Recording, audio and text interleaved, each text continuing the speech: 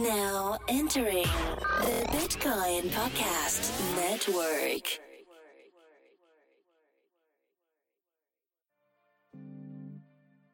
Yeah.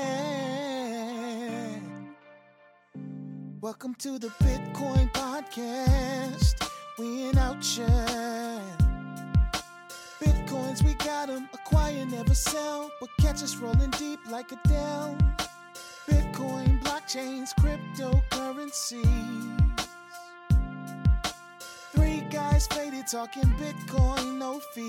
That's the free Bitcoin podcast, insane. And adoption is still the only thing that matters, man.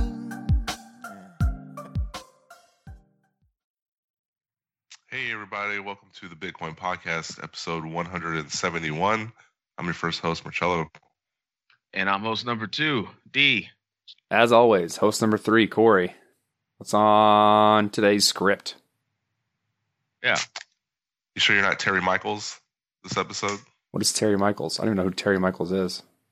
It's your persona. I remember you called in the show. You're like, hey guys, it's Terry Michaels. Is that the name I chose? Bitcoin is stupid. Yeah. I forgot. I made that up on the fly. Yeah. When are you ever going to go full Blades McKinsey? Oh, I need to be sufficiently drunk to go full Blades McKinsey. Blades McKinsey just came into this party, guys. I'll be Dank Jeffries, and you'll be Negrodamus. Negrodamus, Dank Jeffries, and Blades McKinsey. Now, those are host names right there. Yeah. You know, there would be a slew of people that are like, can I just call you Nostradamus? I don't feel comfortable with it. I don't feel comfortable. Anyways. Well. So, yeah, it Sponsor seems like, time? Or you want to get to it? Let's get into the sponsors. So today we're brought to you by MeUndies, right, Cello? I wish. But I got something equally as comfortable. What is that? Decentralized escrow platforms. Oh, you saying words now. Yeah. New sponsor. We're brought to you by the escrow. In fact, it's the world's first in the world platform for securing crowdfunding with the inbuilt mechanism of the decentralized escrow. And what that means is it's going to give investors an opportunity to control the expenditure of the invested funds once the ICO is over. So what their mission is to make ICOs kind of a less risky way of investing and eliminates the excessive distrust of the potential backers to the new startups. And what that's going to do is it's going to just give a boost to the ICO market growth in 2018. So the pre-sale raised over $150,000, and now you have until the end of this month to participate in the ICO. So head on over to the website, and you can find out more. The escrow is they're making ICOs safer for all participants. So you can go to theescrow.com. That's DESCROW.com. If you're trying to be safe and want your crowdfund to grow, you need to get yourself some decentralized escrow. Bam. I like it. They got a like futuristic looking website. They definitely went for like the circuit board space theme. Well, we got to the end of the month, so time's running out. Yeah. All right, so Yeah, this is a crazy week because price went to like 19,000 and it snowed in Texas and a bunch of other crazy stuff. So It did snow in Texas. Before it snowed here in Maryland. Yeah. I tell you what, I was in McAllen, Texas. It's basically the bottom of the nutsack of Texas. For those of you not from Texas, Texas has this scoop at the bottom of it, and we actually colloquially call it the nutsack of Texas. But I'm down there, and like I'm just hearing local conversation, and they said it hasn't snowed here in 51 years. And then the very next morning, it was snowing, and I was like, huh, just my luck. Thanks, Obama. To break a streak. Yeah, this is all Obama's fault. Fucking Obama. hey, I ran a poll on Twitter. Did you guys see that? Yeah, I did. Yeah. And he got some Give love. us the results. Yeah, the majority said that 2020 is when we're going to reach mass adoption, which was my choice too. What is mass adoption? Mass only thing adoption that matters is when is you the- can post an article about Bitcoin on Facebook and people don't think it's dark web drug money. Okay, that's a reasonable definition, I'd say. Yeah. I would say mass adoption is when somebody that I haven't spoken to in 14 years hits up my DMs and asks for investment advice on cryptocurrencies. No, that's not mass adoption. I wouldn't call that mass adoption. That's just people trying to make money. Like we all now, I'd say, get hit up from people that we haven't talked to since we were in like middle school, asking what the investment ratio should be if they throw in $300 into cryptocurrencies and when they're going to expect their Lamborghini. That's not mass adoption. I think Cello's definition is much better because like it's people don't have the wrong idea about what it is. It's like even my friends from high school, like Dylan, our merchandise connoisseur of the Bitcoin podcast, was talking to a lot of our friends from high school, and they're like making fun of them for being into Bitcoin, saying it's the biggest scam of all time. Yeah, well, I'm sure they're going to enjoy Dylan's Snapchats from the Mediterranean. And like anything on Facebook turns into like scam. Like people just say dark web scam, like all of the things that you get that should be associated with something like BitConnect. They attribute to the entire space. And when that stops happening, and like the general consensus is like, yeah, it's Bitcoin. Of course. You can use it sometimes to buy things online. You know what I also think is that the system that we're under right now is so powerful that people take Bitcoin as a threat to their existence on some level. Because what people do that? If you're doing well in a system, then if something is a threat to that system, then they're going to lash out at it. Like, for instance, when Cello worked at his other job and the CEO thought that Bitcoin was stupid and terrible and shitty, because the CEO is already successful. He has a lot of dollars. He's in that game and he's doing well in that game. So if something is going to be a threat to that game, obviously they're going to like involuntarily reject it. Yeah, but Bitcoin doesn't like threaten the dollar. We know that. But when they hop onto the internet and they see an article, their confirmation bias is going to set in, and they're going to say, see, it is for criminals. It is a scam. This one random dude who doesn't know shit about the technology at all is saying it's a scam. Therefore, I'm going to force myself to believe it's a scam, because if it is a scam, then my existence is still very fruitful. You know what the price is attracting? Like, you know that snake oil salesman on YouTube who's like, hey guys, look at my garage. There's a Lambo here. You can have one too. Remember that guy? I did this through dedication. Yeah. So I was watching a YouTube video and there he is. But now he's talking about the price of Bitcoin and how you could be a Bitcoin millionaire just like him. I literally just saw that this morning. That same video. That's such a fucking tool. Yeah. It's getting crazy. So there's going to be an era of that we have to look forward to in 2018. Yeah, a lot of people with money that think they're making great are going to lose some money next year. If we thought people were losing money before, it's going to be crazy next year. We have to figure out the best advice of how to not lose all your money when the impending correction comes. Right? Don't get me wrong. I have no idea how high Bitcoin's going to go. This liquidity is let's start off by kind of explain what I saw happen with the $19,000 Bitcoin price rise only on Coinbase, right? Mm-hmm. So I see this almost as and I could be completely wrong here, but this is how I'm interpreting it. I see it as somewhat of a liquidity squeeze only in Coinbase. So they are what I would consider the largest on-ramp to new users in Bitcoin. And they have two faces to their company. The first one is Coinbase.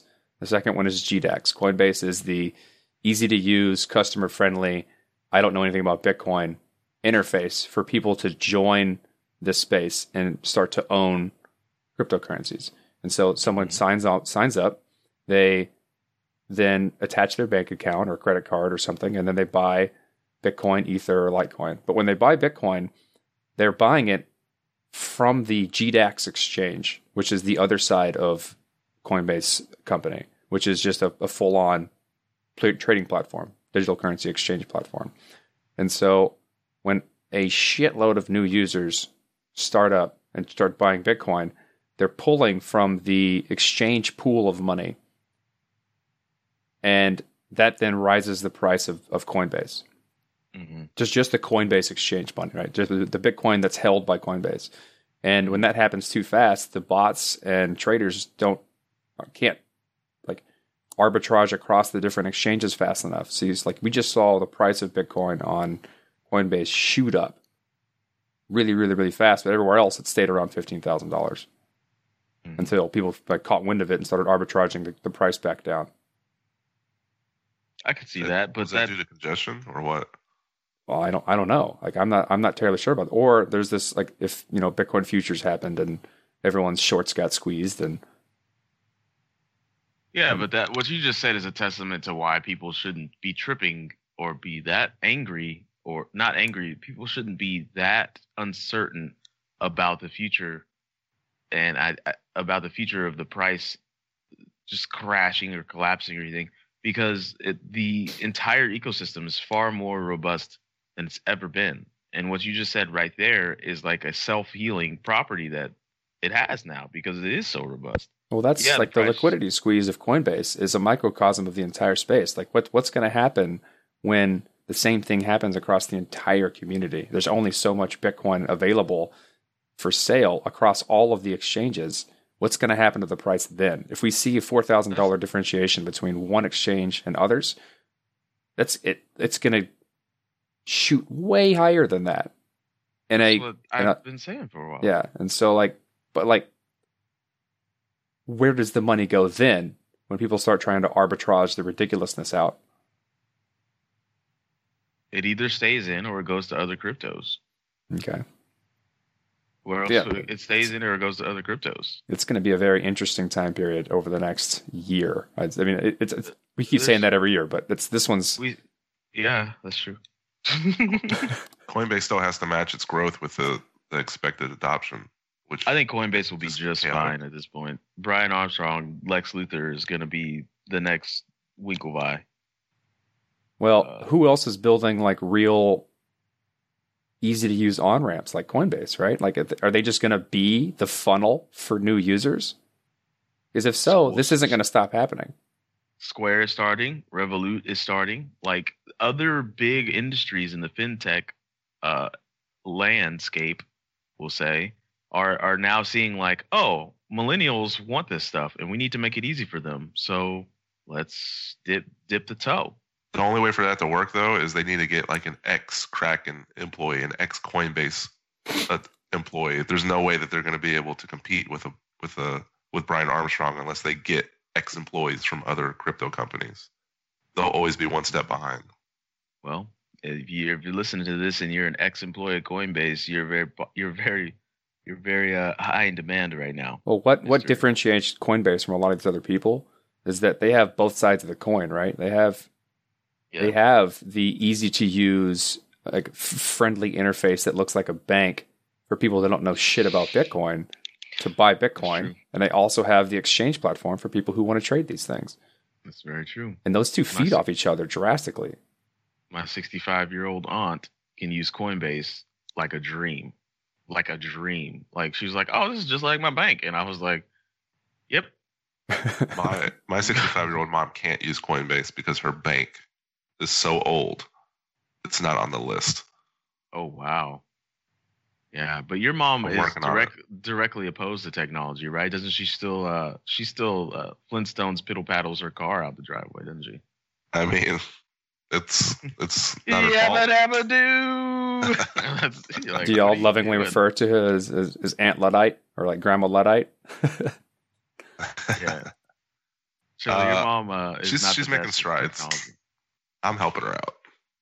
That's good. But going to my mom and saying, "Hey, you need to change your bank." That's not something I can get done in a day. Speaking of adoption, I today bought a shitload of Ether cards, basically just like little gift card looking things that have public and private keys on them. You can load up and give out as gifts from Ether.cards.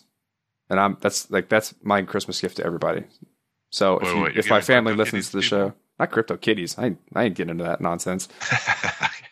Okay. If my family listens to the podcast, they know what they're getting for Christmas. But yeah, it's and I hope that they don't understand how to use it, because like the website, there's a really good job of explaining how you get your Ether off of the gift card onto your own wallet in a very step-by-step way. And I think that this would be a really good way to introduce people to holding. So my whole family's like, how do I get some of this? It's like, sign up for Coinbase. Talk to me when you have a Coinbase account. Then we'll that's step one. If you can't do that, then we're not going to continue talking. Mm-hmm. And I wonder how many people hate our show because we so strongly endorse Coinbase. But let's just be honest, no one is doing it like them. That's pretty simple. I mean, they've made it really easy for people to sign up who don't understand a lot about this stuff. And when they do that, they at least take the first step required to start to learn about these things. They're invested. That's the same thing that happened for all of us. We got invested. We put some type of value into the space, and then we learned more and more and more about it because we had that value placed into it. Yep. That's how it happened for me. I mean, that how, Cello, same thing for you? Yeah. I actually wrote a blog about that same thing. Yeah, I remember. I hope my kids in the future give me a present saying, "Hey, Dad, I know you don't understand this, but it'll be good for you. Figure it out. Thank me tomorrow." Well, I hope that's the case. I hope that is the case too. What's up? I have a confession, and you guys might not like it.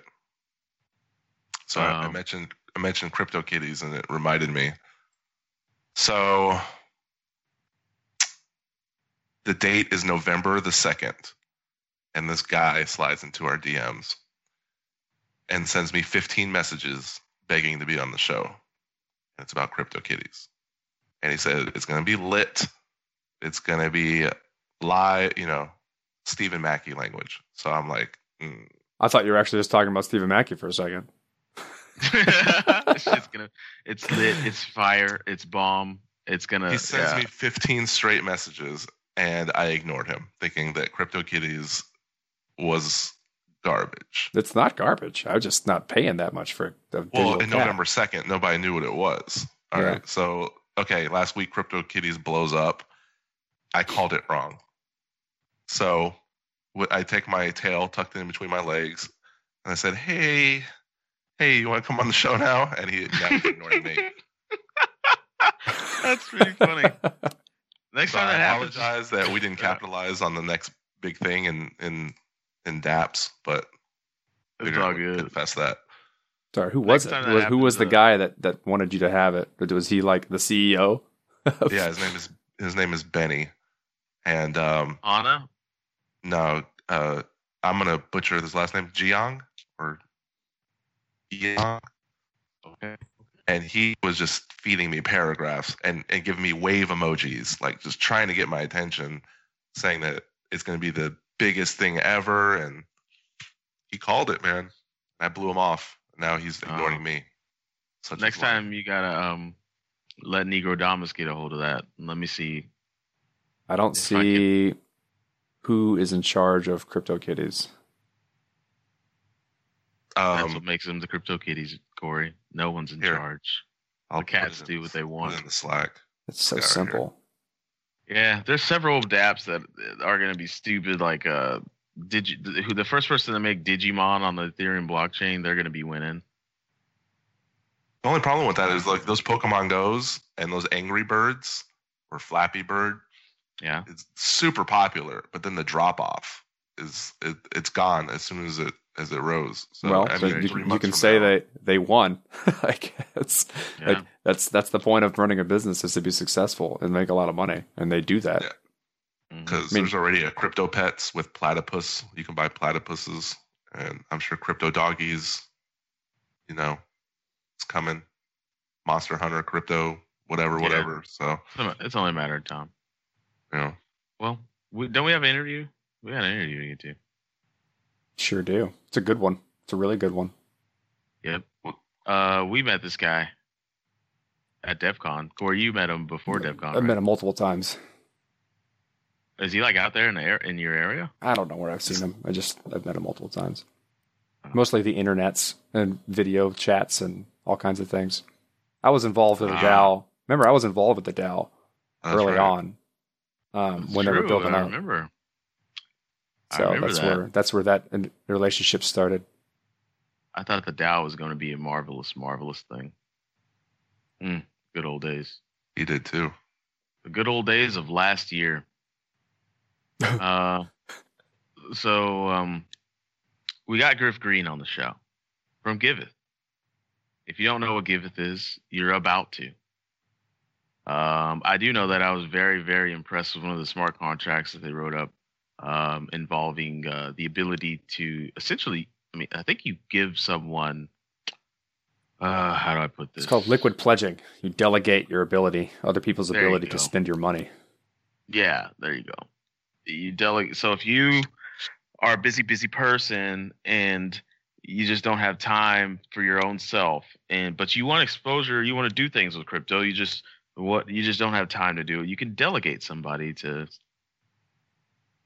basically do the things with crypto that they want to do, and it's a smart contract. And obviously, to sound like I don't know exactly what it is because it's been like a month and a half since we saw the thing, but we discuss it. Well, good for you.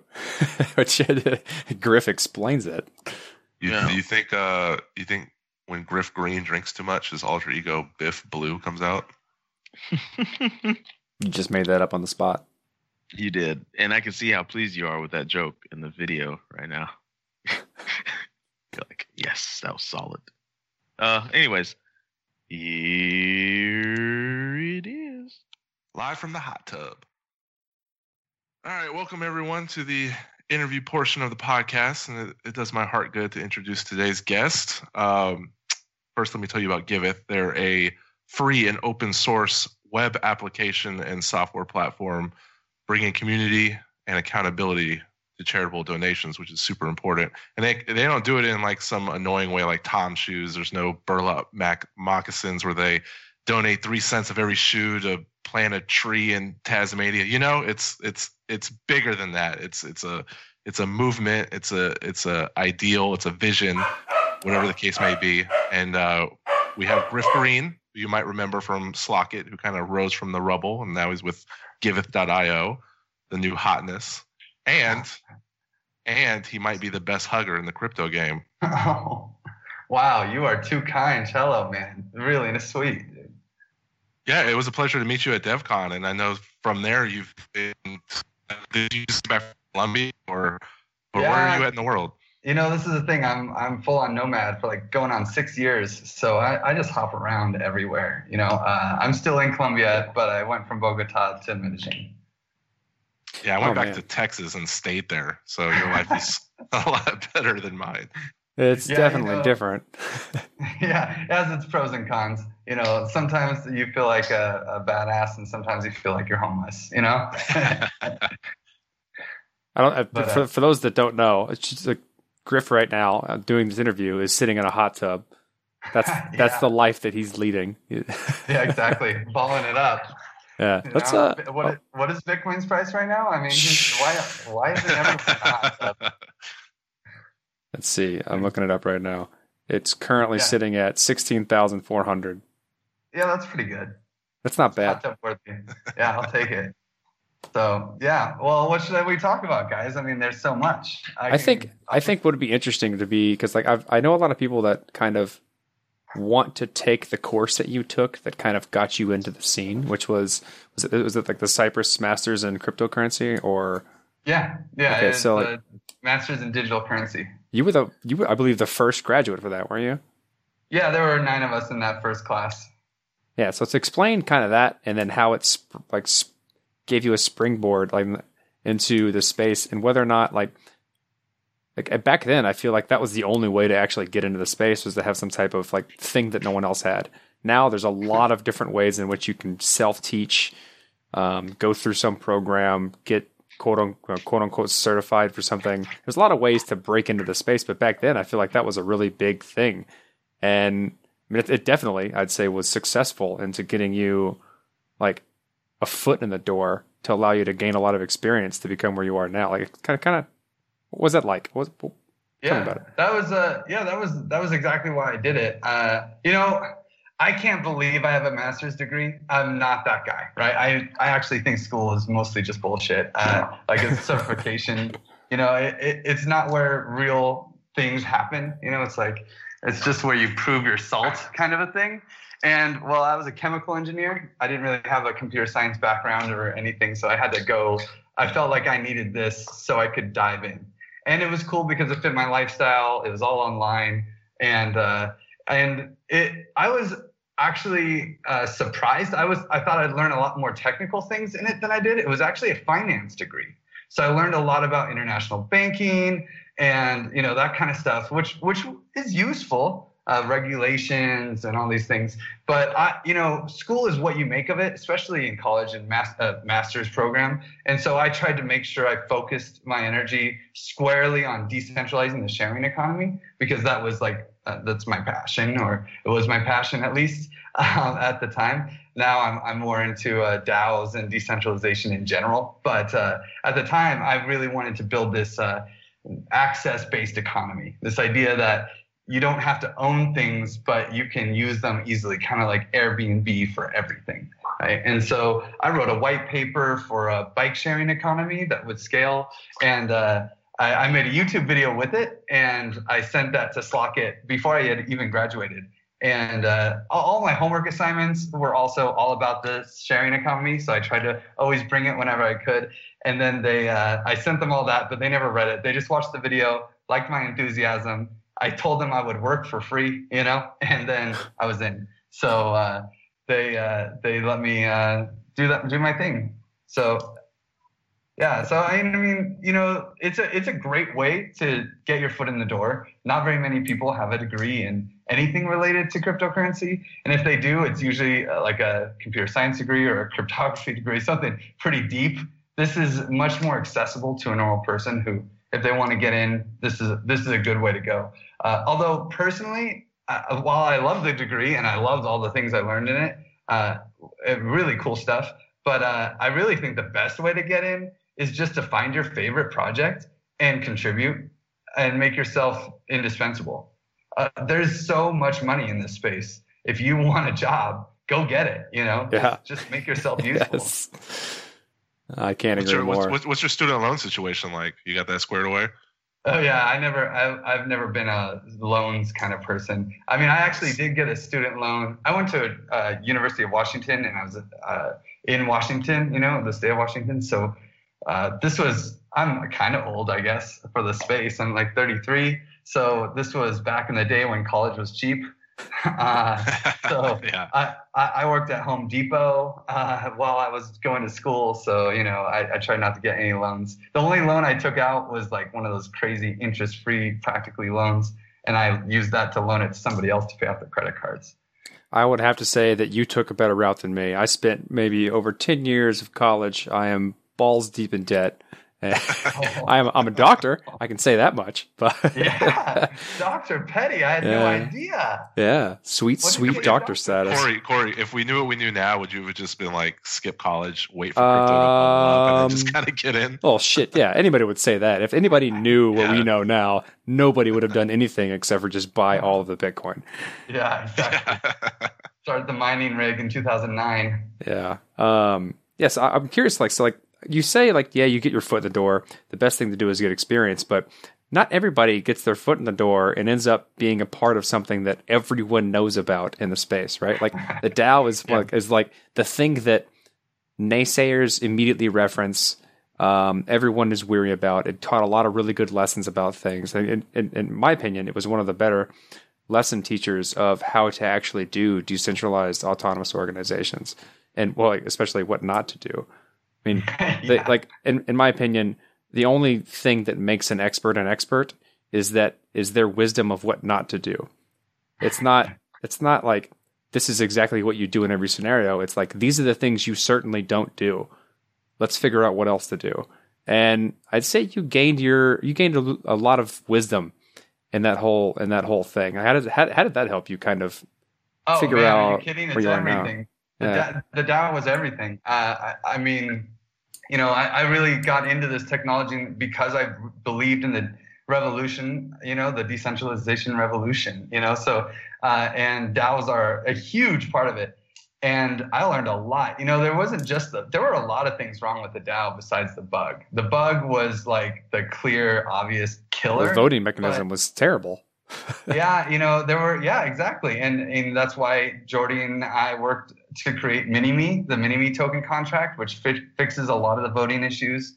And we have, the big thing to me was there was a cultural issue with the DAO. We didn't spend any time developing a guidebook for what the users of the software are supposed to do. There was nothing, it's kind of like, here's a board game, figure it out. That's not how it works. You need some instructions.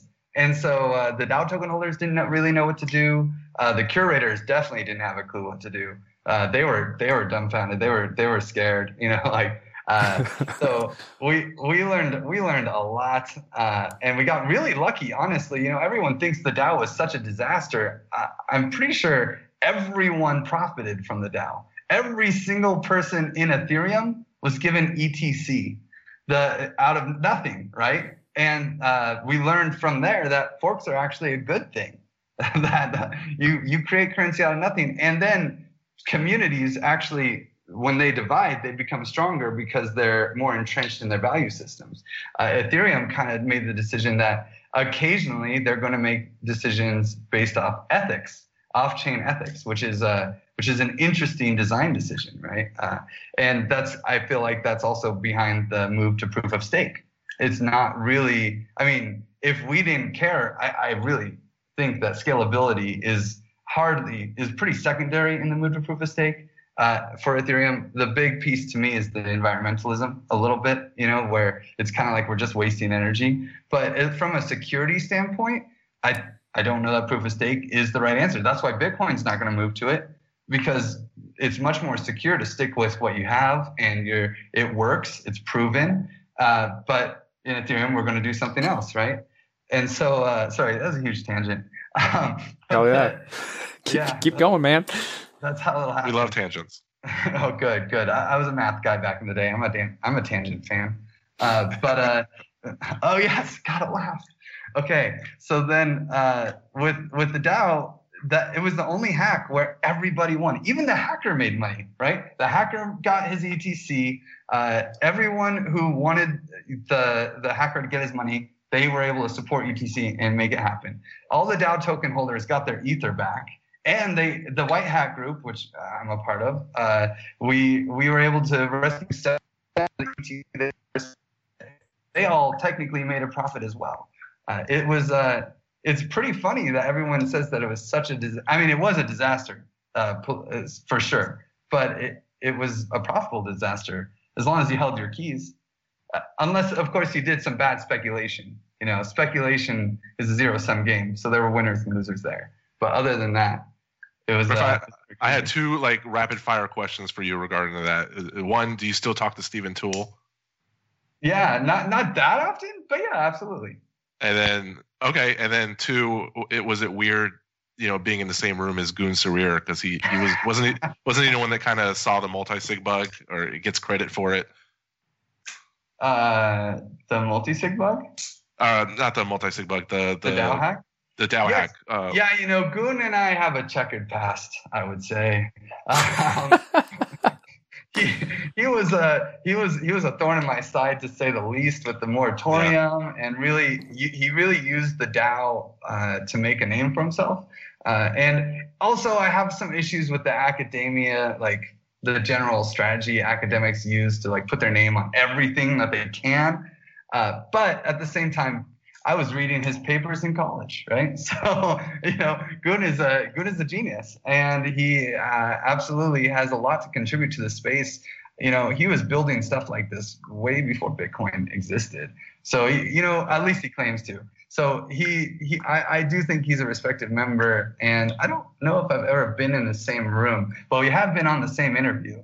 And no, I asked because at DevCon 3, you guys were both there, and ironically, you two.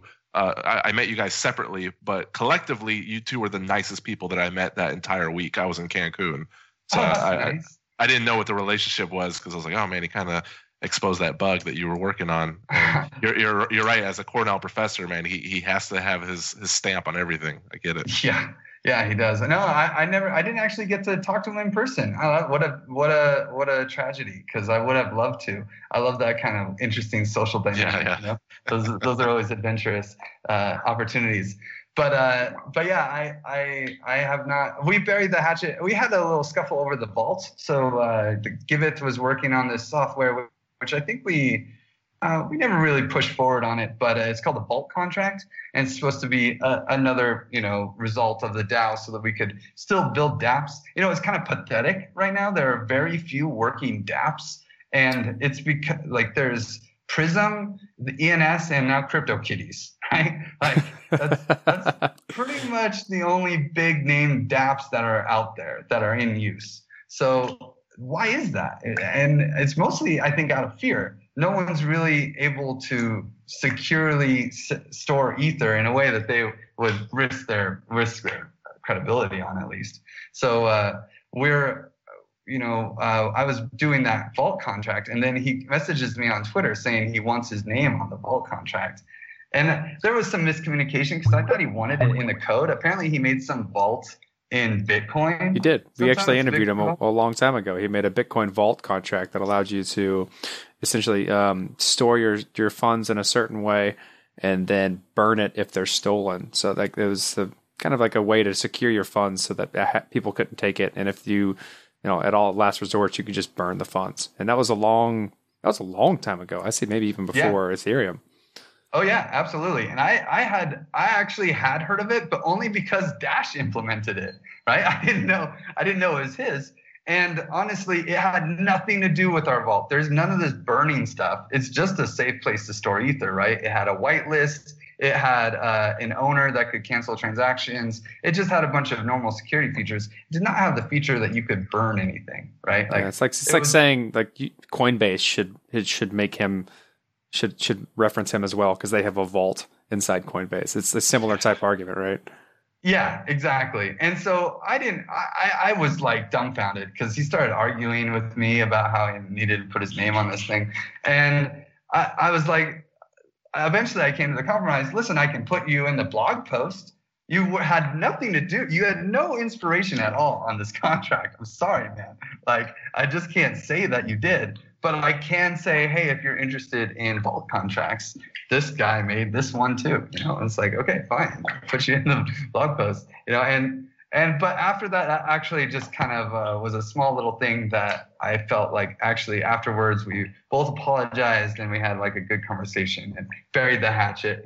There's no point in burning bridges. That's not the way I play, at least.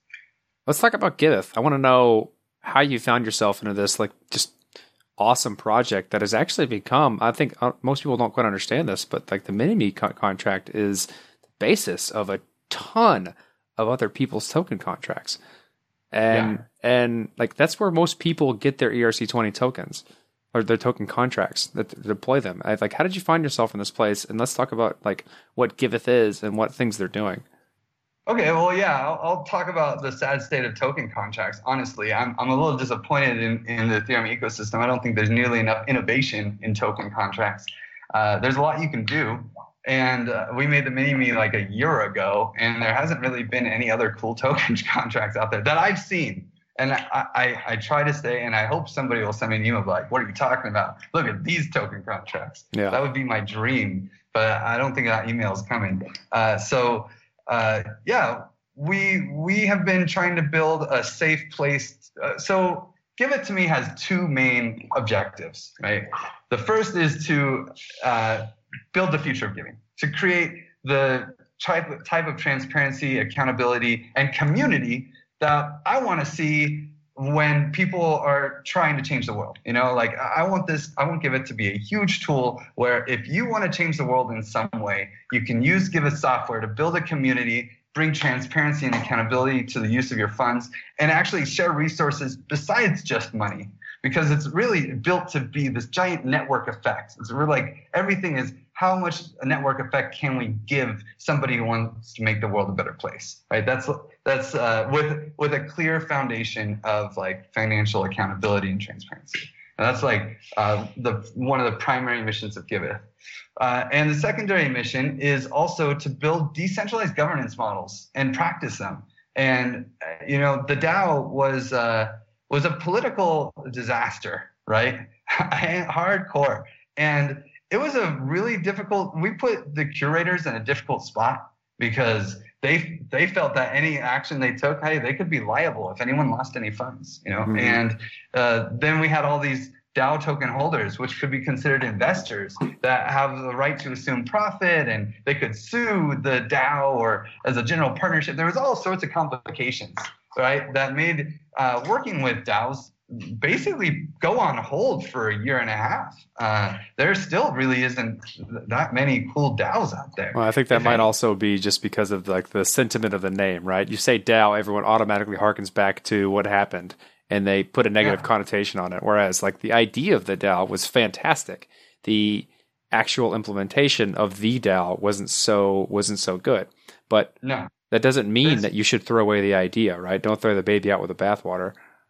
Exactly, and that's what that's one of the Giveth's second objective, is to allow people to experiment with decentralized governance in a safe, low-risk environment. Right? If you start a charity and create a DAO out of it, who's going to sue you? Right? Like, what if something goes wrong? Who cares? Okay, yeah, it sucks. The people who donated, their money doesn't go where they want it to go. Sounds like normal charity to me. So it's not the end of the world, right? And then the people who are asking for money, if they don't get the money, well, okay, that sucks too, but that's still status quo. If you fail at making a charity DAO, the world doesn't get worse. It just doesn't get better, right? Whereas if you try to do it as a for-profit entity like the DAO, well, there's lots of problems that can come. So, we got so lucky with the hard fork. Otherwise, it would have been a real disaster. So that I'm really excited about. With Giveth, we have so many cool experiments going on. We do this thing called the Reward DAO, where if you just every week we give away about $1,000 to our contributors. So anyone who supports Giveth's development and isn't like already a core member or something like that, all they have to do is make a video saying what they did, and then we reward them. And this Reward DAO has had about 5 iterations, where it's like we try it one way, we try it another way. We're actually going to transition in a couple weeks on the 15th to the next version of it, which is a really great iteration where we have 4 core team leads, the team for comms. Anyway, there's 4 Giveth members who are different parts, we'll say, of the community, and they are able to give people points the second they do something cool. And then at the end of the month, those points turn into money based off of some voting. And of course, every member has to make at least one video saying who they are and what they did for Giveth. So that can you give us an example of like someone who's gone through this and gotten some rewards for it? Oh yeah, so a lot of people. There's about 20 regular contributors of Giveth, and only maybe 8 of them have ever had any official thing besides the Reward DAO. So most people get their money from Reward DAO. Let's see, Arthur, his name's Quasia. He's been working on getting MyEther wallet on Giveth. We are going to do their donations, and so he has been writing smart contracts, deploying them, and doing cool stuff like that. Then there's this other guy, his name's Michael. He did his first video last week, and all he did was go into our repo. He doesn't know anything about smart contracts. He did do some dev work, and he went in and commented some code and fixed this. We have this globe spinning to show where Givethers are kind of hanging out, and so he just kind of optimized that a little bit. And I think he ended up with $100. I mean, honestly, he got a sweet deal. There wasn't really. It's kind of like the block reward. We're right now. It's kind of modeled off of a block reward, where it's like every week we're giving away $1,000. But some weeks there's not a whole lot of transactions on the chain, and people get paid more than they probably should. So, and this is stuff that we got to work out. That's why we're iterating through. But now we added in the new model, we have this point system where they get points right away. So there's immediate feedback, which I really like adding in. And then we used to do it every 2 weeks. Now we do it once a month. So it's less of a drain on the voting and the bureaucracy. And then we also added this thing where there's a variable amount of money that there's only $3,000 a month, but we have the option to add more if there's more contributors. And then also anyone in the world going to Reward DAO as well, and that will get added in to the value that we give back to the contributors of Giveth. Because the goal with Giveth is to build a decentralized altruistic community. A lot of the stuff that we're doing would be so much easier if we were just trying to be a normal nonprofit with a hierarchical structure. We're trying so hard to be a community and decentralized. We use holacracy, which is like a governance model for empowering everyone to make decisions over the stuff they're working on. Right, so it's not a top-down model. It's really just trusting that the people who are doing stuff know what they're doing and can make the best decisions possible. And so we do all sorts of crazy stuff, and we're so close to being live though with a real DApp. We've been live since last January, but on our POC. So every donation that we've received has been transparently accounted for. Like it goes into a smart contract and it can't come out until we say why, basically. But now we're doing it more along the lines of what we really want to happen, where where the donors can decide whether or not they agree with the decision on where their donation is going. They can actually veto, right? So they can sign a delegate to their donation and say, hey, I trust you to decide where this goes. And then they'll get a notification that says, hey, your money's going to this project. And if they do nothing, then it goes. But if they want, they can actually veto.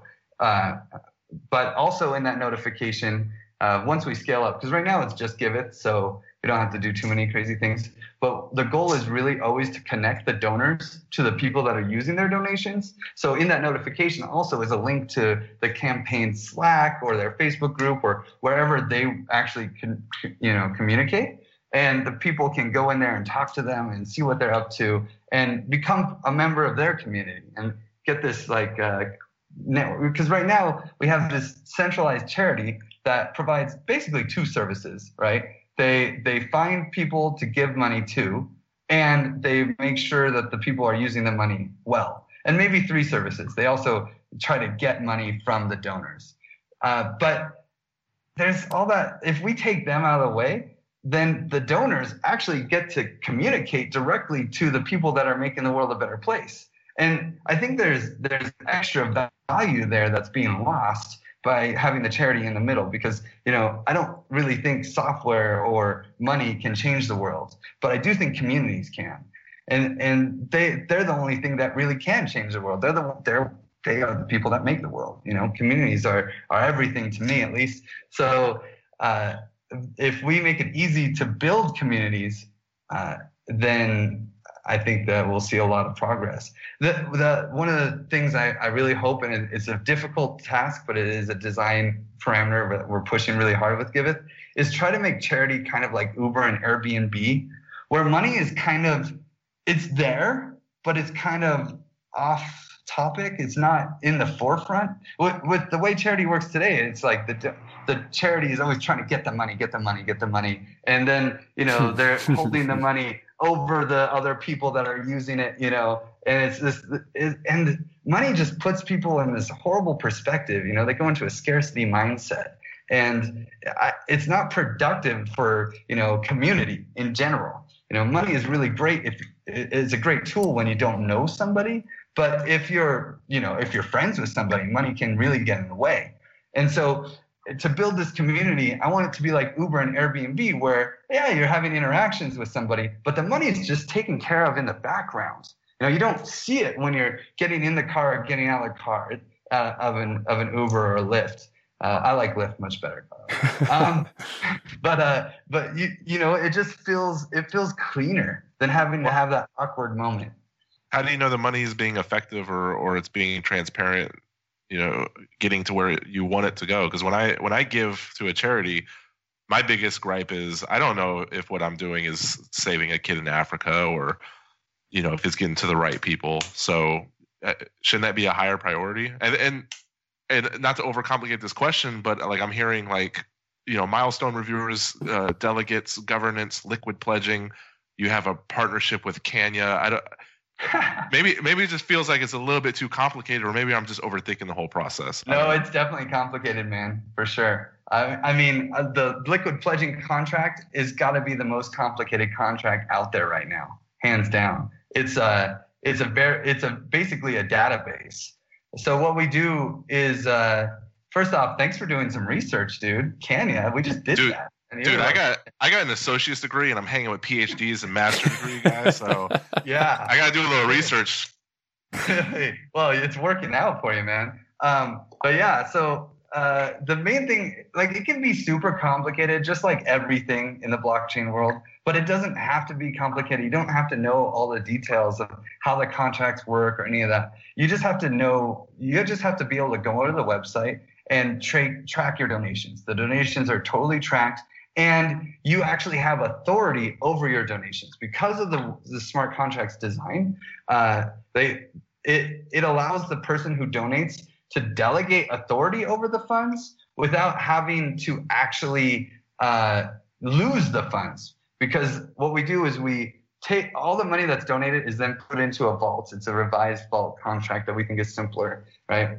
And for now, we're actually having the vault overflow into the Give Us Multisig because you know, we don't trust smart contracts. We're the white hat group started Give It, and dude, there's no trust there. It's security. It's pure security. I understand that. Yeah, so we're not going to go full on decentralized. I did that once. It was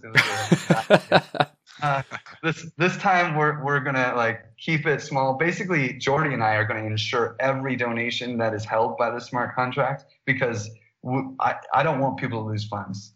You know, I've been dealing with the DAO losses of funds like for 2 years almost. Even today, I was helping people get their ETC back, right? And turning their DAO tokens for. It's hard stuff. Anyway, so what we do is when someone donates, the money goes into the vault, and then a pledge is created. And that pledge has the ability to be turned in for money in the vault, right? But it also has the ability to carry some extra information, like who do you delegate authority over this pledge to? So you can delegate authority to to me, for instance, right? You want me to make a decision on how Giveth should spend its money. And so then I say, okay, I'm going to send your money to the communications department, and they're going to use it to write blog posts and do this stuff. And then it actually gets spent on a milestone to pay someone's salary, for instance, right? And so they will know that it went to pay Kai's salary, and Kai runs the wiki and does all this stuff. And they'll be able to see exactly that their money was spent on this, right? So it's that kind of granularity that we want to provide. But let's say that the person who delegated to me doesn't really want their stuff on blog posts. They want to actually contribute to the donation application, right? We're calling our DAP a donation application. So so they veto my decision to move it to the comms department, and then just send me a message saying, yo, man, I actually think I should have messaged you earlier, because of course when they delegated to me, they knew who I was. Every delegate has to have like a way to be contacted. So they could have told me that they wanted it to go into the DAP, but they had the way to veto, and then they told me, yeah, I want it to go to the DAP. So then it gets sent to the DAP campaign, and it goes to a bug bounty on some piece of our Firebase connection or something like that, right? So they will see exactly where their money went, and it went to some random contributor that debugged our Firebase stuff, and they could see that, and they could even like talk to that guy, because to receive money, you kind of have to be a known person. I mean, at least your address has to be known. For, there are some white hat hackers that like to stay anonymous. So maybe there'll be the occasional anonymous guy, but for the most part, we're trying to do the transparency thing. So everyone will be known and be accessible. And the goal here is to connect the people, use the blockchain tech to build communities. Yeah. So yeah. What else you got? I'm done. I'm really curious about, like, it's nice to see that this is moving in a donation space, which like you said earlier, it's kind of the best risk reward scenario, where, like, if something goes wrong, okay, the world's not a worse place. But these types of contracts are definitely going to be used for profit scenarios once they are kind of proven in a donation space. Do you see a good portion of the people, just like they've kind of almost taken the token contract and ran with it, as taking a lot of these contracts and running with them, like being able to delegate where money goes, but not having to worry about making the decision, is a very powerful thing generally. Yeah. Do you is that a big purpose of why you're making these contracts, or is it a purpose because... Absolutely. Yeah. No, this is actually a huge design strategy for us. We don't do audits. I mean, we do audits. Like the White Hat Group is audits lots of contracts, but you always need to get external audits, and we don't want to pay for that. Honestly, it's really expensive, and we're a charity, and it's not a very effective use of funds. So what we do is we document our token contracts and our vault contract and our liquid pledging contract extremely well. And then we try to get for-profit companies to use it so that they'll do the audits, right? Like I think it's a great strategy. And we already have people that want to use, because liquid pledging, we call it liquid pledging, and we put a bunch of donation names in the function so that people could see how it works. But honestly, it's really like liquid democracy meets fund management. And it is a very powerful generic smart contract that we have one group that wants to use it for liquid lending, which is very similar to how we do it. It's called Ahorro Libre, and they're in Mexico. They have connections with Oxos, and it'll be so cool because you could just donate to, or you can invest money, and then they will they have like credit scores already, and they have some background information because they've been doing, they have a lot of credit history for people for the last 10 years or something, and they have this connection with Oxo, which if you guys were in Cancun, I'm sure you saw Oxo, right? It's everywhere. Mm-hmm. Yeah. And the Mexican people are used to going there to pay their bills. And so you can actually send the money to them, right? And and someone who wants a microloan can go to an Oxo, just get cash, not have to deal with any of the blockchain stuff, and then pay cash to Oxo to repay the loan. And then there's this whole blockchain accountability done in the back end. So it's very cool. Then we have another group that wants to just build straight up a company out of it, right? So, you have a CEO, they delegate to the CTO and the COO and all these things. And shareholders are the original donors, right? But of course they wouldn't be donors, they'd be investors in this model. And then they delegate, but the investors and the CEO and everybody can actually see where the money goes. Because a liquid pledging system is almost like a wallet contract in a way. It's like a very complicated wallet that you can sift through. Like if the CEO delegates to the CTO, who delegates to the secretary who is buying some stuff at Office Depot, right? Like they will see secretary needs money for Office Depot. And the shareholders can be like, yeah, that's, of course, yeah. What is this, like $1,000? It must be buying a laptop. Oh yeah, it is a laptop. There's the receipts, I can see it, like done, full transparency and accountability. We have another group that wants to build a bank with it, which is kind of crazy. They're ballsy. Say so. Yeah.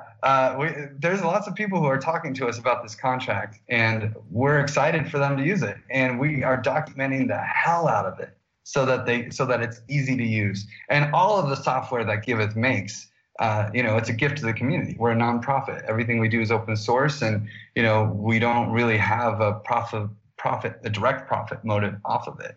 I'm sure that they might pay us as individuals, like Jordy. Everyone wants him to audit, and it's we're more likely to do an audit on someone's whole system if they're using Mini-Me token contract or liquid pledging or something like that, than if they're just like doing some normal ICO or something. We say no to audits like every day.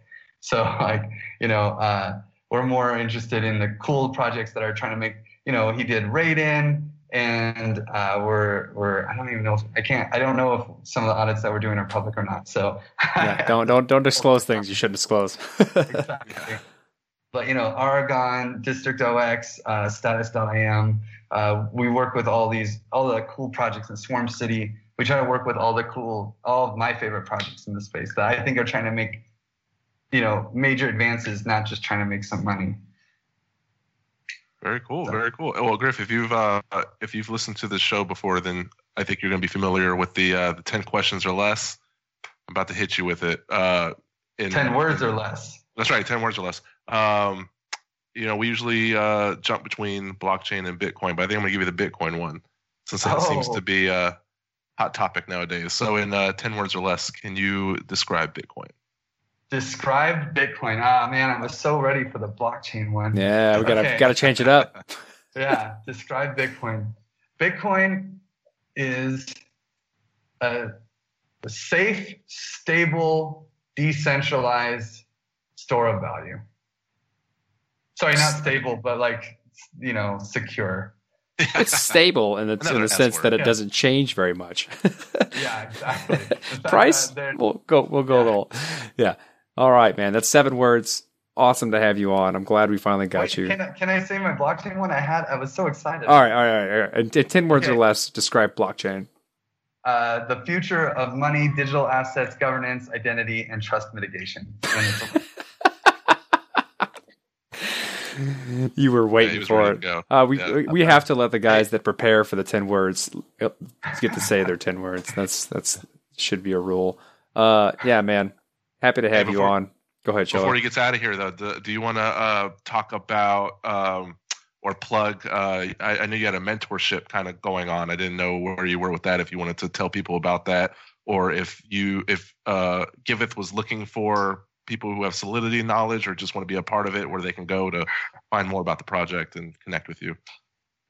Mentorship is a funny way of saying it. I would just say that, like I said, that we have this block reward. So if people want to come be a part of the Giveth community and get paid to learn about Solidity and all these cool things from the best Solidity developers in the world, in my opinion, Jordi Galina and the White Hat Group, come to right now we're still on Slack. We're about to migrate to Riot, but we're on Slack, and it's go to slack.giveth.io. and you'll get an invite to our Slack, and just send me a message or anyone a message, and we'll get you hooked up with something you can help with. And yeah. Boom. Awesome. Thanks a lot, man. Thanks for the plug. Always. Happy to have you on. Happy to see Giveth really make good strides in the space, and I hope that they'll continue to be a real pillar in this community for making people help build things, and also helping the world do things better. So I think so. I think that we've really started to grow as a community, man. And, it's way bigger than me, that's for sure. There's so many people that are pushing this forward. I barely have to do anything anymore. It's awesome. Yes. Yeah. Just sit in hot tubs and take interviews. Exactly. I got the life, man. All right, man. We'll talk to you soon. See you guys. And that was the interview with Griff Green from Giveth. Or you can call him Griffith Green. I don't know. I'm pretty sure he wouldn't be upset. He's a very happy person. And he hugs you. I would hate to see him angry, though. I would hate to see him angry. Me too. He's a very large man. Yeah, it's pretty big. He said the F word, and I was even like, whoa, you're not supposed to do that. You're supposed to be super wholesome all the time. No. Yeah. Nobody should be wholesome all the time. Yeah. Anybody who's wholesome all the time is weird. So we want to talk about some stuff, right? Yeah. Corey, you dropped an article on us earlier in this week. You dropped an article on us, and you were like, what did you say? When did you drop the article on us? Oh, I was talking. So the name of the article is from CoinDesk. Is Bank of America wins patent for crypto exchange system.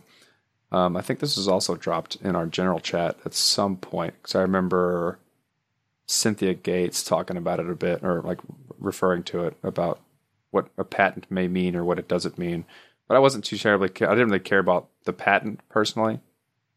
It's more along what I thought was interesting about the article is now you're starting to see more than in the past a lot of the stealth projects that these big enterprises have been working on. And like previously, I think, or even today, a lot of people think that these large companies, these large enterprises haven't been paying attention to the crypto space. And if that's what you thought, you're terribly, terribly wrong. They've been paying attention for a long time. They're just not ones that need to go out and market what they're doing. In fact, they shouldn't market what they're doing because more often than not, they have heavy competition and they need to protect their IP. So they just keep it stealth until it's basically too late to compete.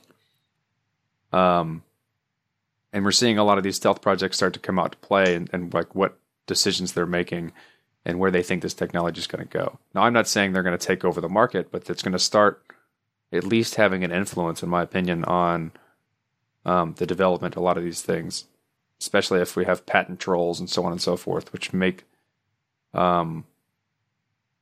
which could make the development in an open scenario slower than what it needs to be.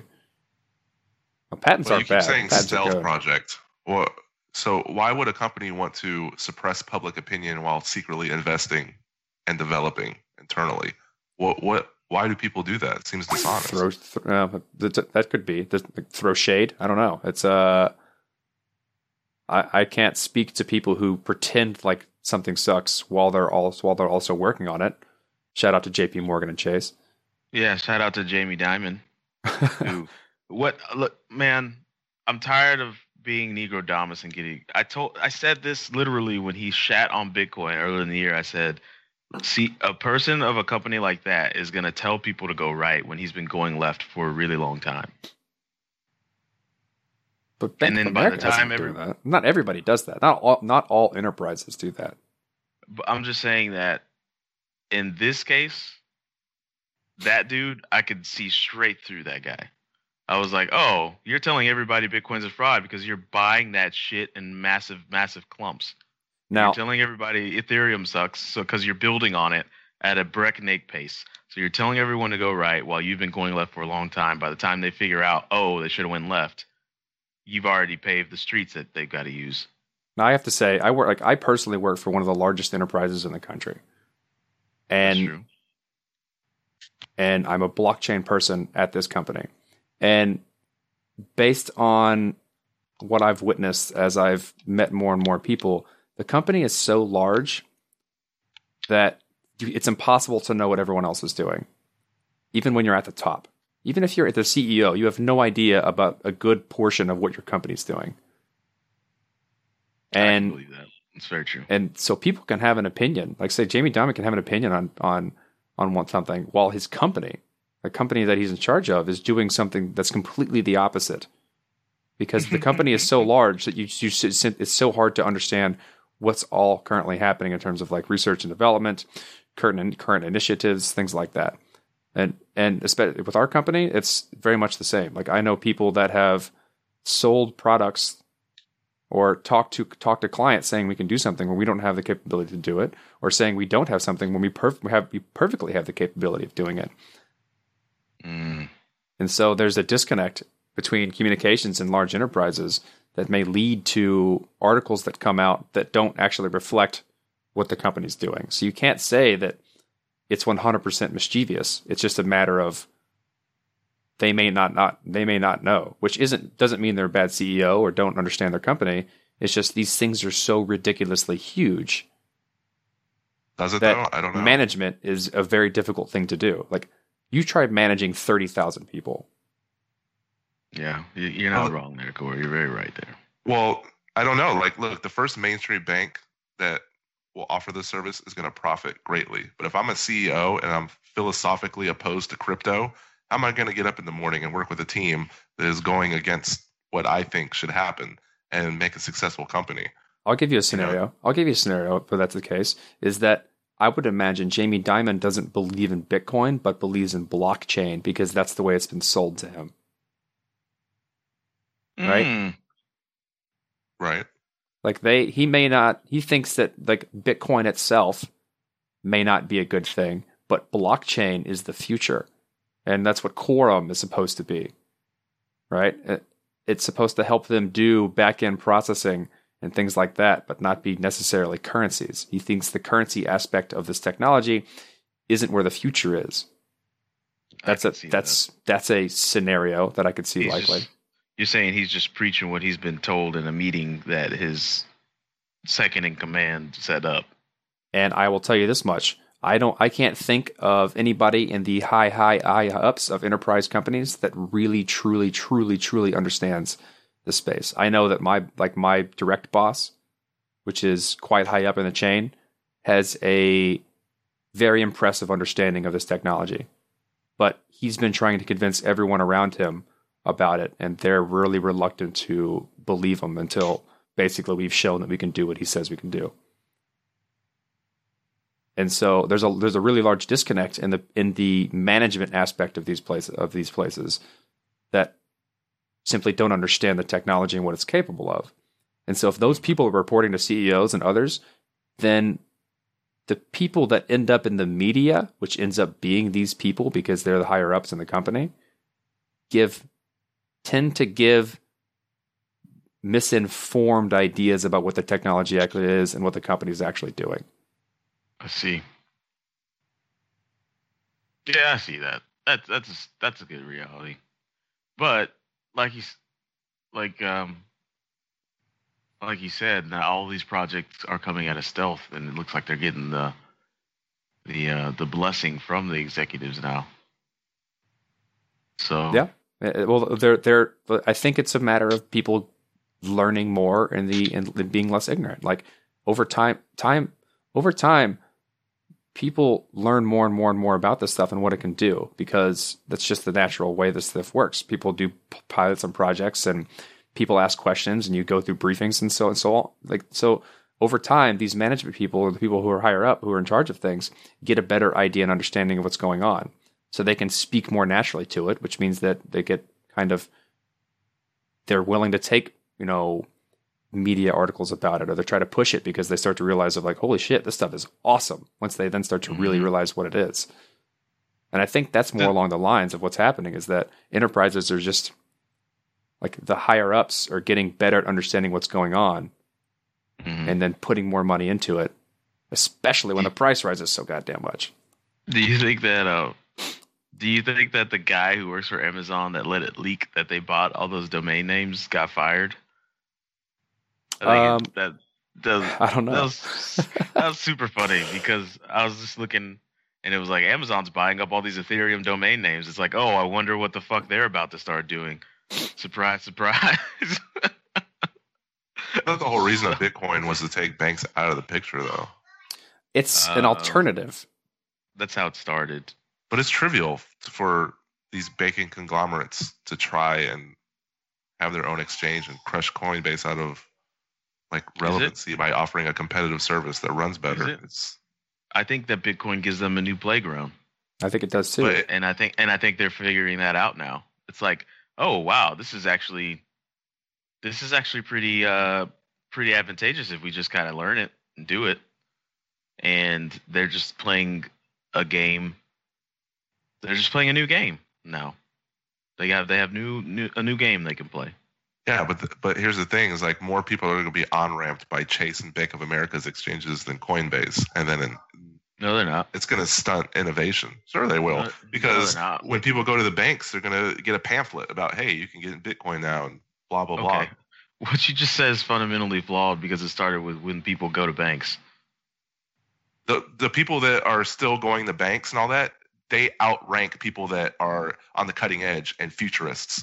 There's more laggards than there are early majority. Because I know Coinbase has more users than Charles Schwab does, right? And that the article said. We're talking about day-to-day usage, right? Who's when you take your card out to buy something, if you think about the vast majority of people, are they pulling out their Bank of America or Chase card, or are they pulling out their Coinbase card, which doesn't exist? All right, let's give it another year when people start figuring out they have a Shift card. Okay, sure, but it's still like, because you're not incentivized to spend your Bitcoin on a day-to-day basis, people aren't going to do that. I have to make a decision every time I want to spend my Bitcoin. I feel like that could be prophetic, Corey, but I also thought the same thing until I had enough purchasing power to where I don't feel anything about swiping my Shift card somewhere. So somebody puts in $100 and it goes up to $2,000. You don't think they're going to swipe their Shift card to get a $1 bag of chips? Once again, you are not representative of the average person by whatsoever. I appreciate that. Like, by any means necessary. You run a cryptocurrency podcast. Average person is going to still maintain relationships with their banks because that's what they're used to for a long time. The thing is that who cares? It's if we now have options. If they tap into the Bitcoin system, if people own Bitcoin isn't owned by anybody. It allows the users of the banks to have more and more options and have better ways of handling their money if they so choose to. It's just, it may not be as efficient if they go through their bank because their bank's probably going to take a slight cut unless they go to somebody else. But it's a trade-off of convenience. They still have the option to go somewhere else, whereas beforehand they didn't. And because there are better options, it forces people to then be competitive and offer things at a more competitive rate than they would otherwise. It's all good to me. Cool. Make Chase Coin. It's gonna have a value on the open market that people can use relative to these open systems like Bitcoin and Ethereum and Litecoin and Dogecoin and all that other stuff. Because there has to be, because no one owns those things and they have to be competitive. Now they're not just competitive with other enterprises; they're competitive with the open internet in the world. Mm-hmm. I think that's cool. And the Bitcoin are doing it from their own free will, but the reason why these banks exist, not only to have checking and savings accounts, but I think they represent the will of the people to provide guidance and service. And a lot of people are just going to do whatever they tell them to do. If I ran a bank, I'd do everything in my power to mitigate crypto, be it resistance or adoption. Whew, it's exciting times. This is going to be exciting times. I think 2018 is going to get crazy bananas. I think it's going to be the best year for us yet. Me too. It's looking up. Well, we need to wrap this up, right? Yeah. So if you're listening and you like the conversation, you want to join the conversation, join us on our Slack. Go to thebitcoinpodcast.com. There's a Slack tab. If you click that, you get into our Slack. It's really that easy. If you can't get there after following those directions, you don't deserve to be there. I'm sorry. You just can't make the cut. On Twitter, at the BTC Podcast, Cello runs the Twitter. He'll tweet to you if you tweet him back. Hey, Cameron Winklevoss, if you're listening to this, can you please stop liking our tweets and come on our show when we ask you to come on our show? And that's really weird. It's weird that you just like the tweet and then don't come on our show when we ask you in front of everyone. I bet it's a bot. It's so strange. I bet it's a bot. It's got to be a bot. It's got to be. Anyways, what else do we do? Spotify, bruh. Oh, yeah, that's right. We're on Spotify now. Hell yeah. So if you guys, I know you listen to Spotify and you're like, you know what, I really like to listen to the Bitcoin podcast, but I don't want to go to the website or open up my other app. I just want to slide right into some Bitcoin podcasts right after I wake up in the morning and listen to some Future. Well, you can now. Hit the search button and search the Bitcoin podcast. And guess what, motherfuckers? Is up. So we were really excited about that. We've been trying that for like 14 months. We put it on our vision board. Yes, we have a vision board. I know we do. I know you do. I have a vision board. I have a vision board for this network. Okay, and that was one of the things that we get to take off or put a pin in. So the next time we have some big news, I have something else on our vision board too, and then I'm not going to say until we are able to pin that or take it off. But yeah, Spotify. What else do we do? Corey, you writing? How many half-written ideas do you have that you need to do the other currently, half? I think I have 6 in my drafts. 6 half-written I have ideas. 6 half-written ideas on my draft right now. Some of them have gone through some editing. Some of them have not. If we put those together, Corey has 3 solid ideas. If I look at my idea notebook that I have, there's about 15 blog ideas. Also, we get on the Twitter. If you didn't say Twitter, I think I said Twitter. Shout out to Zoe Saldana. It's been a while. Quite frankly, I've just been forgetting about you, and that's my fault. I'm really negligent. Sorry, Zoe. I hope you're well. Big shout out. And shout out to the mixed race girl in the new G-Eazy video, The Plan. I don't know who you are, but I'll find out what your name is. That's very creepy. No. It's not that creepy, actually. That's very creepy. How is it creepy? Explain me how you think that's creepy. I don't know who you are, but I'll find out what your name is. Well, when you say it like that, it sounds creepy as hell. I repeated exactly what you just said with the intonation you had. It's all about the tone, my friend. I said, I don't know who you are, but I'm going to figure out what your name is. That's not what you just said. Used a better tone. I think you were rubbing your belly button when you said it too, which doesn't help. I was not rubbing my belly button when I said it, but I should have been. She's a pretty lady. How sad is Hoodie Allen nowadays, though? Hoodie Allen? Oh yeah, my God, he's got to be nowadays. So upset. He was like, "Damn it, G-Eazy used to open for me, and now he's doing concerts with Britney Spears. Damn it." Anyways, yeah, shout out to mixed race girls. Is that all we have? Yeah. Shout out to me. Shout out to Cello and Cello's daughters, who finally leave us alone when we record now, and Sheena, who's always watching them. Hold up, I got something. Shout out to... What's up? This may be a little late. Colin, who's in our Slack all the time, I talk to him quite a bit, did some classes. I'm trying to find him. Wanted us to talk about him. They're doing quite a few classes. He works for Animal Ventures, and he did a few classes on Ethereum stuff. I wanted me to mention them. Can't find them. We'll just tweet about it. We'll tweet about it. Check out the Twitter. You can join the Slack and find Colin and ask him about it. Yeah, just join the Slack. Talk to me. Talk to him. We'll tweet about it when I find it. Yeah, we should promote people joining the Slack. Like, we don't. I think. Oh, so one of the things we may be doing is actually, we talked about this, is just bringing a random Slack member on the roundtable occasionally, just to like highlight guests we have. Yep. And I loved Portia's idea where we could have a segment called Finish the Convo or Hash It Out, where if a conversation starts in the Slack, we can actually finish it on the show. I think that is an amazing idea, Portia, and thank you for that. I've definitely taken note of it, and I love it. Yeah, there was an intense discussion in the Slack the other day. Yeah, and then we get into these intense discussions, and everybody just kind of goes about their life, but I think it would be really unique if we started to hash those conversations out between the three of us on the show. So thank you for that idea, Portia, and I hope you're listening. So, all right, is that it? Yeah. You know what I'm excited about? I'm finally going to get to play that Marvel vs. Capcom game that I bought like in March.